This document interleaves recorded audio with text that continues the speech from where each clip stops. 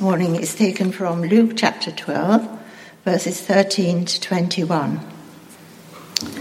Someone in the crowd said to him, "Teacher, tell my brother to divide the inheritance with me." Jesus replied, "Man, who appointed me a judge or an arbiter between you two?" Then he said to them, "Watch out. Be on your guard against all kinds of greed. A man's life does not consist in the abundance of his possessions." And he told them this parable. The ground of a certain rich man produced a good crop. He thought to himself, "What shall I do? I have no place to store my crops." Then he said, "This is what I'll do. I will tear down my barns and build bigger ones, and there I will store my grain and my goods. And I'll say to myself, you have plenty of good things laid up for many years. Take life easy, eat, drink, and be merry."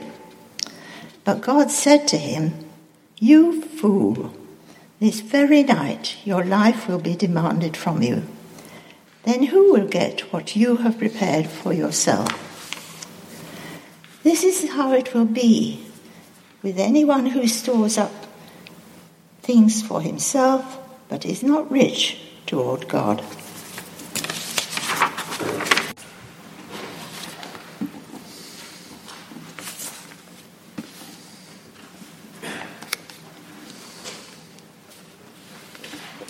You can read it from the screen or from page 623 in your Bibles. Those who trust in the Lord are like Mount Zion, which cannot be shaken but endures forever. As the mountains surround Jerusalem, so the Lord surrounds the people both now and forevermore. The scepter of the wicked will not remain over the land allotted to the righteous, for then the righteous might use their hands to do evil. Lord, do good to those who are good, to those who are upright in heart, but to those who turn to crooked ways, the Lord will banish with the evildoers. Peace be on Israel.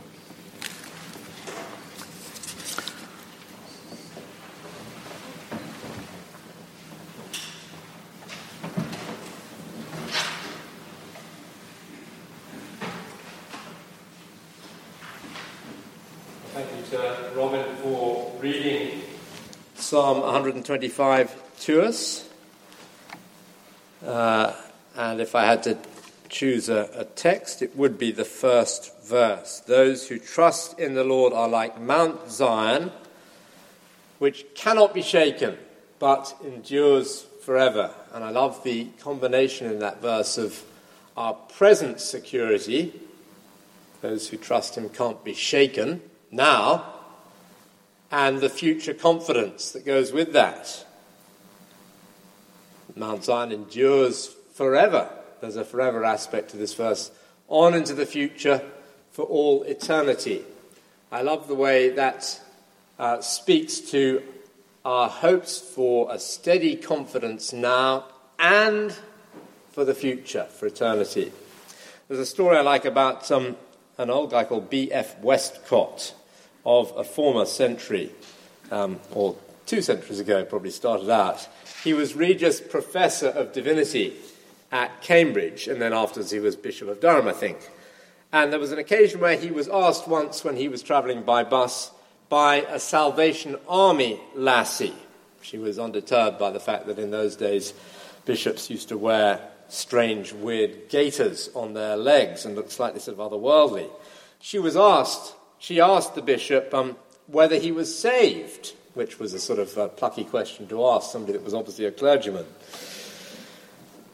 "Are you saved, Bishop?" And he replied with a twinkle in his eye, "Well, my dear, it depends what you mean." She might have been scenting advantage in the conversation at this stage, had he got no answer to this question, "Are you saved?" "Well, my dear, it depends what you mean. Do you mean being saved, about to be saved, or having been saved? Which was a very judicious answer by somebody that knew that the Bible often speaks of those three tenses of salvation. And pastorally, those three tenses, past, present, and future, of our salvation are hugely important to hang on to. In the past, if I trust in the Lord Jesus and his death on the cross for me, I have been saved from the penalty of sin. He bore it for me when he died on the cross for my sins. In the present, I am being saved from the power of sin, as the Holy Spirit, the Spirit of the living Lord Jesus Christ, gets to work gradually on my character, and as I press on day by day. Past, present, in the future, I will be saved from the very presence of sin one day when Jesus Christ returns. That future hope is real. It's not yet.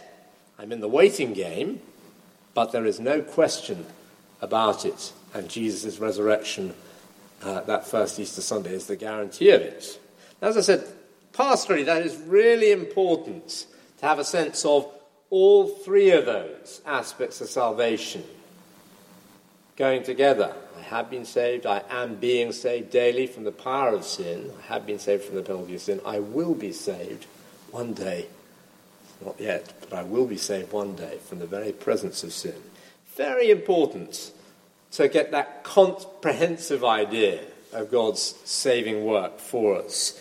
And it's very much the background to the songs of ascent. You'll see the italicized title under each of the chapter headings of these psalms, from Psalm 120 through to Psalm 134, of the songs of ascent, this little section of Israel's hymn book.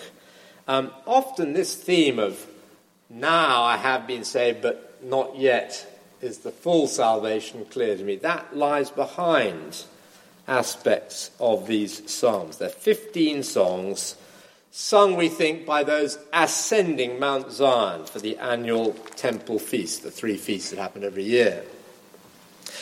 If I can do a bit of a refresher on what I said the first one of these we looked at. Ascents, see that heading that comes each time, is in the plural. And I'm not an expert at all in Hebrew, but the plural in Hebrew can mean a couple of different things. It could mean lots of different ascents, as all the different pilgrims from all over Israel are making their way gradually up towards Jerusalem in the pilgrimage. Or ascents plural is a plural not of number but of magnitude, or a plural of intensity. And Hebrew often works like that, I'm told. You don't say very holy or holiest, you say holy, holy, holy. You pluralize the word, as it were. Well, this is a song not of many ascents, but of the great ascent. It's intensifying it, it's magnifying it, climbing the big hill at the heart of Israel's national and spiritual life, Mount Zion, the Temple Mount. And there are, therefore, those two possible meanings, people think, to the title Song of Ascent. Lots of ascents, all the people going up together at the same time, or the big ascent which everybody was engaged in, going to Jerusalem to meet with God there. Or, this might be better, it could be both of those. It could actually, I want to have my cake and eat it, it could be a double entendre, a pun, because both of those ideas of ascents are true and possible. Every male Israelite has to go up to the temple 3 times a year for the festivals, Passover, Pentecost, Tabernacle, and they make the ascents as individuals. But why did God command that? Well, those mini ascents, plural, were a picture of the big ascent, which we're all engaged in. Anyway, I want you to remember that these songs of ascent were sung as pilgrims made their way up to Jerusalem for the 3 festivals each year. Imagine if this is the situation of our psalm today. As a pilgrim, maybe you live a long way away from Jerusalem, and you arrive at Jerusalem for the feast to find that another country has attacked the land of Israel. The enemy are in control, or at the very least there's a superpower lurking in the background. Their shadow overhangs everything in the country. Looks like the scepter of the wicked is being waved over your country. It's your country. Your family roots are there. When the land was allotted to the different tribes all around the place, your family from your town and your tribe had land allotted to it. It's your country, your home. But that's not a threat. And you're asking yourself, well, now the bad guys are in charge. Life is being made terrible for everyone. Is Jerusalem my home or not? Is that our great hope and our great destiny to be part of God's heavenly city? Answer in verse 1, those who trust in the Lord are like Mount Zion, which cannot be shaken, but endures forever. I've not been to Jerusalem. I got people to put a hand up if they'd been to Jerusalem at the last service. 1 or 2 people have? 3? Yeah, well, I'm looking for confirmation from you of the fact that Jerusalem has either side of it a whacking great valley. 2 valleys either side, and mountains behind that overlook it as well. There's mountains all around. It's protected, as it were. And those hills are majestic guardians of its safety. Yes, there would still be times of enemy influence that would make themselves felt in Israel. But his point is that the resident of God's city is protected by God himself, not just by the mountains. That's how he goes on in verse 2. As the mountains surround Jerusalem, so the Lord surrounds his people, both now and forevermore. And I like the way it doesn't just say God's power and wisdom defends believers. It actually says he himself is round about them. In other words, they have his personality, God himself, for their protection. His Godhead is their God.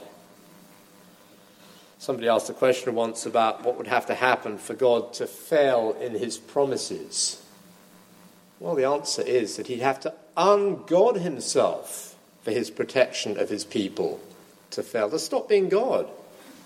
Verse 2 is, I love the way it just says, God himself surrounds them. As the mountains surround Jerusalem, so the Lord surrounds his people, both now and forevermore. So that's why the call in verse 1 is to trust the Lord. Those who trust in the Lord are like Mount Zion. Trusting God means connecting yourself to the one who endures forever. And if I do that, if I depend on him, if I trust him, that means I endure forever as well. What precious promises those surely are in a world where everything changes the whole time and nothing seems to last. If we connect with God and trust in him and rely on him, we have stability. For his mercies, endure, ever faithful, ever sure. Okay, says somebody, how about the fact that my present experience is at odds with that? And that's where the scepter of the wicked comes in verse 3. Here's the assurance. The scepter of the wicked is there, it's real, but it will not remain over the land allotted to the righteous. For then the righteous might use their hands to do evil. So Psalm 125 verse 3 is saying that what Jesus went on to say, the gates of hell will not prevail against the church. The church is built on the rock. It'll be fine. And there's a funny motivation there that I wouldn't have put. I love it when the Bible comes in a way that you wouldn't have written it. Here, the scepter of the wicked will not remain over the land allotted to the righteous. And here's a reason given that I wouldn't have chosen to put necessarily. For then the righteous might use their hands to do evil. If the pressure of ungodliness weighs too heavily on God's people, and that doesn't change, there's a bad situation that might result. The people of God might take their law and their security into their own hands and fight back in an ungodly way. The righteous might use their hands to do evil. Moses sees an Egyptian cruelly oppressing a brother Israelite. What does he do? The righteous uses their hands to do evil. He goes and kills the Egyptian because there was no deliverance at that stage. Or it might be a sort of self-deliverance. Hezekiah, when he was king of Israel, they had an amazing deliverance from a massive enemy army that surrounded Jerusalem, and God delivered them. Later on in his life, Hezekiah gets ill, and he has a wobble. He thinks, maybe God can't be trusted. I know what I'll do. I'll trust myself. I'll send a message to the guys in Babylon to come and have a look around how wonderful the treasures are in my palace, just so they know that we can make a little offering to them so that they'll be on our side in the future. He turns to crooked ways, as the psalm puts it later on. All because he feared God wouldn't deliver. So the situation in verse 3 is, the scepter of the wicked is there, it's not taken away. That presents a situation where the righteous might decide righteousness is not paying. I'm going to take the law into my own hands and trust myself, not God.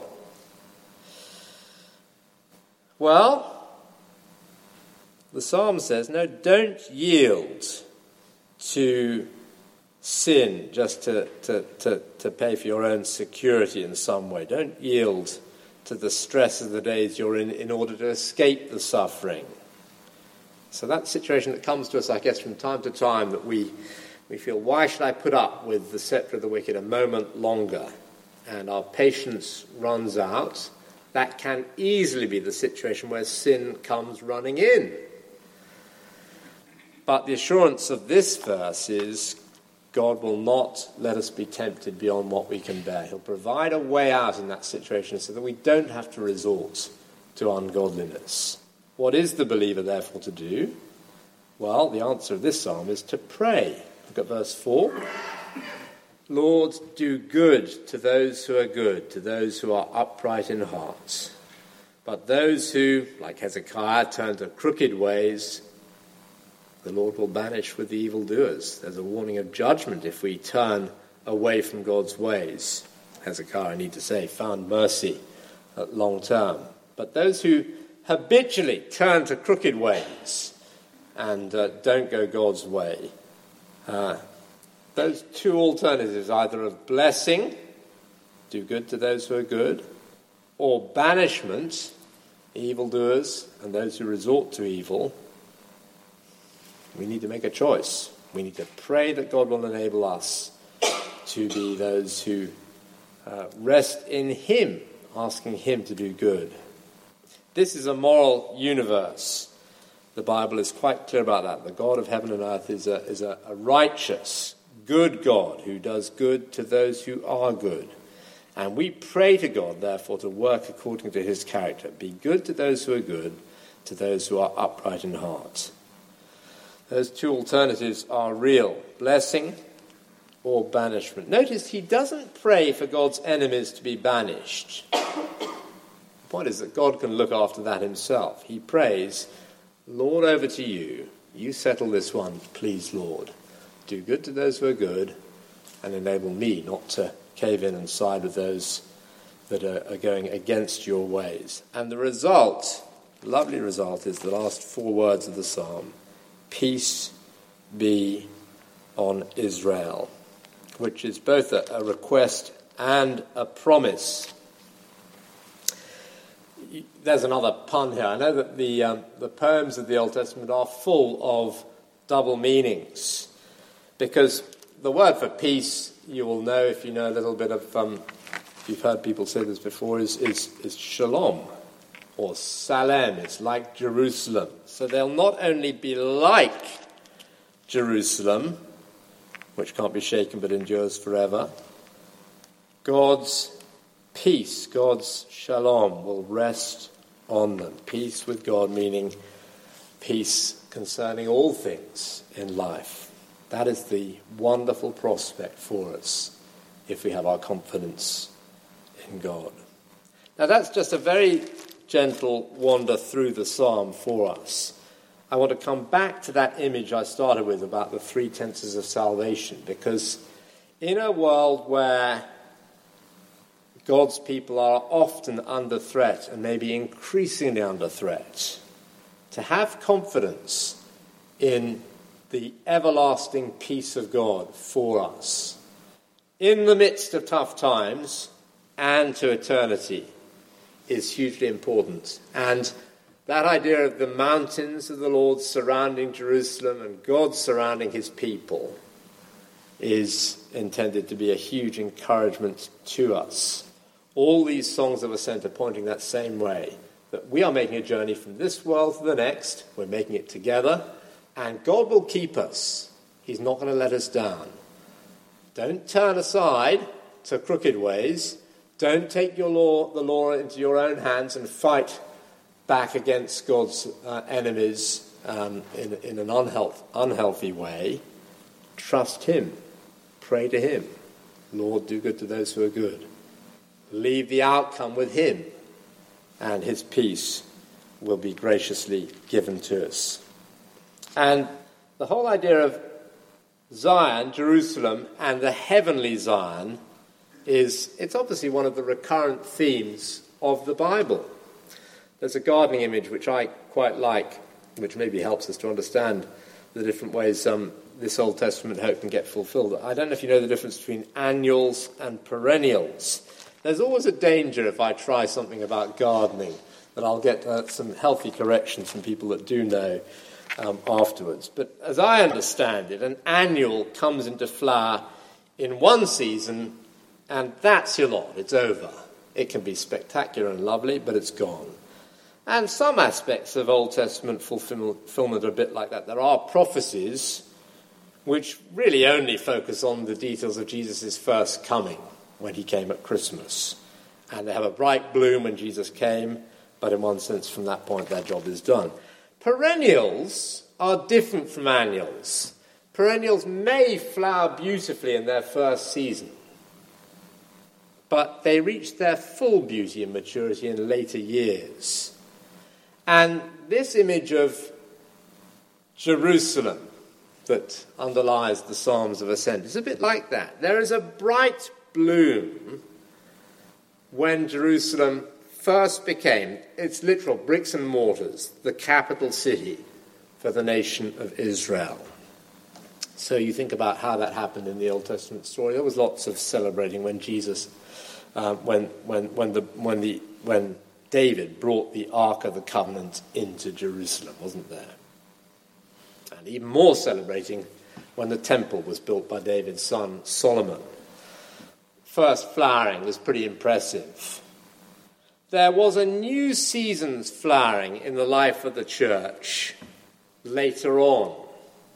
That becomes Mount Zion Mark II, if you like, the annual coming back another year later. So Hebrews 12 says to the Christians that are receiving that letter, you have come, past tense, to Mount Zion. And in the life of the church, wonderful things happen. The bloom of what you'd seen in the bricks of mortar of Jerusalem in the Old Testament is seen in another building plan that God does as he brings together Jews and Gentiles, and does that unthinkable divide between them gets overturned. And all over the world, people are built into the house. That happens in the gospel age. And at the end of time, when Jesus comes again, well, then it's going to be even more amazing. The heavenly Jerusalem.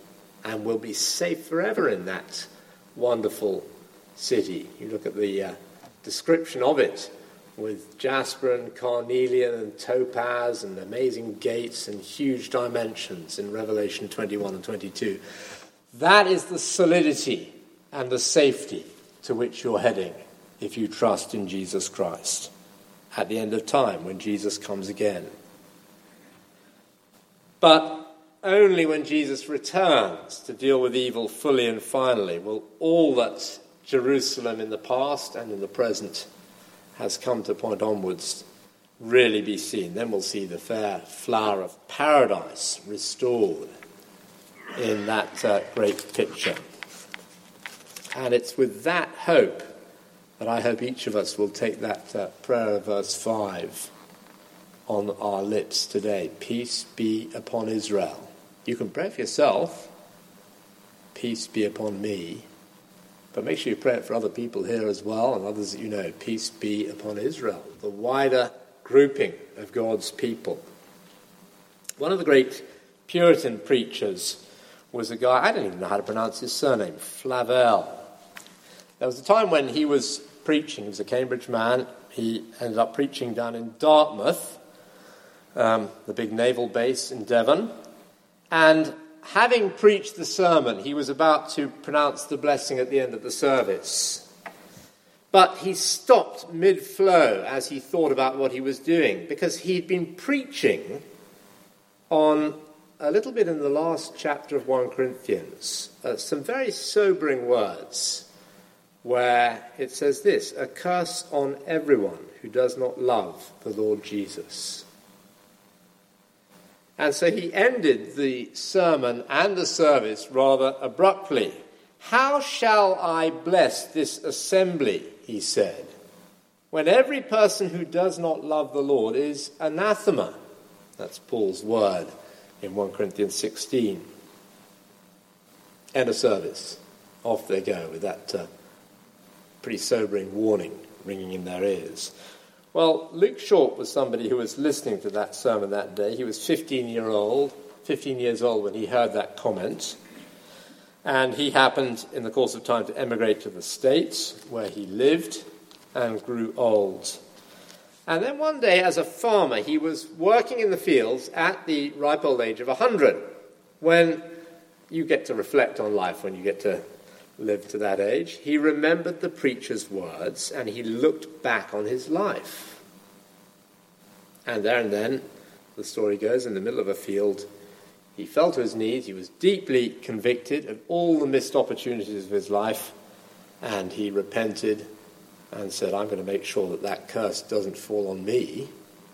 Apparently he joined the church in his town in Middlesbrough and died at the good old age of 116. But more importantly, he knew that peace of God. He knew that the curse had lifted because it had fallen on Christ, and he loved the Saviour. I want to encourage all of us to make sure that that peace, that shalom, is ours, and that we pass it on to others, that we don't suffer that awful fate of banishment with the evildoers, and we don't turn to crooked ways. Make sure that peace is yours. I have 2 bullet point applications: confidence and congregation. We can be confident even when the scepter of the wicked is very much in evidence today. As I've mentioned already, get hold of that link to the Glyn Harrison talks, just to feed your soul with encouragement that God's people are on the winning side. I'm not trying to cheapen it by saying that, but we have every reason for confidence if we trust in the Lord. Those who trust in the Lord like Mount Zion, which cannot be shaken, but endures forever. Will you feed that confidence? If you're able to access YouTube and watch Glyn Harrison, I guarantee it'll be a strengthening and encouragement to you. We don't need to meet force with force and fight back in an ungodly way. We can trust God and leave the outcome with him. Confidence. And secondly, congregation. This is a group endeavour. The song of ascents are meant to be sung or said by a grouping as we encourage each other. And therefore I want to gently lay it on you to say, if you're able to make it to one or other of those opportunities in the month of August to meet with other people and strengthen each other by so doing, then come along on Wednesday mornings to pray, on Thursdays fortnightly for for coffee and mutual encouragement on Wednesday evenings. We're travelling together to heaven. And let's make sure we encourage each other for that. I had a lovely Christian friend who's recently gone to be with the Lord, who used to pray when people were having a hard time. And he used to pray often. I remember him praying, Lord, may you be a wall around them and a well within them. And I think it's a lovely prayer, isn't it? It's very much in keeping with this particular psalm, that God will protect us and provide for us, be a wall around us as the mountains surround Jerusalem and a well within us. Let me pray that way for us as I close now. We pray it particularly, Lord, for any who are going through difficult times at the moment, with every thanks that Jesus Christ came to Jerusalem and died on a hill outside Jerusalem for our sins, and therefore has settled our eternity if we trust in him. We thank you for payment for our sins. We thank you for the future being secure because of him. And it is our prayer, particularly for those that are struggling at the moment, that you would be as a wall around them, protecting them, giving them your security and protection, even when wickedness threatens in some way or another. A wall around them and a well within them. We pray for your spiritual life to well up within them by the Holy Spirit, to give them a strength and vitality that other people can't explain any other way, except that you have graciously met with them and are with them. Lord, will you please draw close to people that are struggling, but be that wall of protection, that well within us, to each one of us individually and to the church as a whole, we pray. And we ask it, Father, in Jesus' name. Amen.